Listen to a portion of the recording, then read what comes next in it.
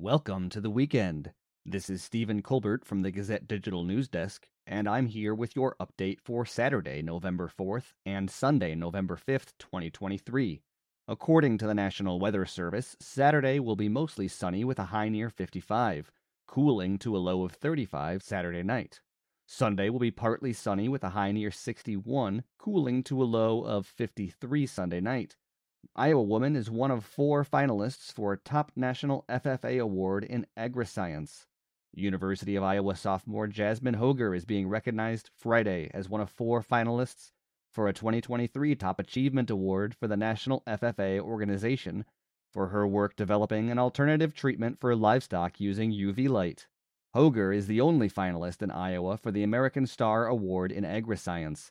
This week, she was interviewed by a panel of judges, and one of the finalists will be selected as the winner of the award at the 96th National FFA Convention and Expo in Indianapolis. Arab American Caucus asks Iowa Democratic Party to apologize. A week after the Iowa Democratic Party leadership condemned the University of Iowa student Democrats for an anti-Semitic social media post, the chair of the state's party, Arab American Caucus, accused his party leadership of misquoting the student and calling for an apology. The Iowa Democratic Party's statement misquotes and misconstrues the original statement, according to an email that Newman Abuisa of Iowa City sent Friday morning to state party chair Rita Hart. Quote, "We call on Rita Hart to correct the quote, and we stand with the IDP's Progressive Caucus in calling for Rita Hart to apologize to University Democrats at Iowa," unquote. Democratic State Party leadership did not respond Friday to the Gazette's request for comment.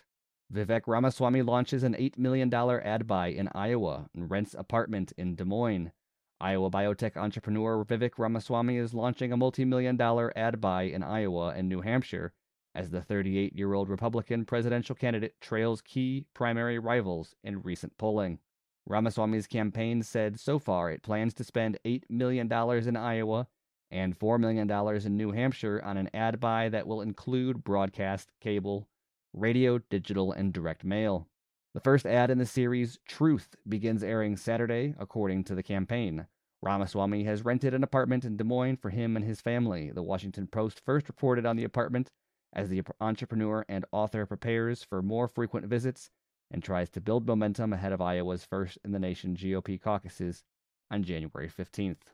The campaign said it plans to shift resources to the state after next week's Republican presidential primary debate. Have a good weekend, everyone.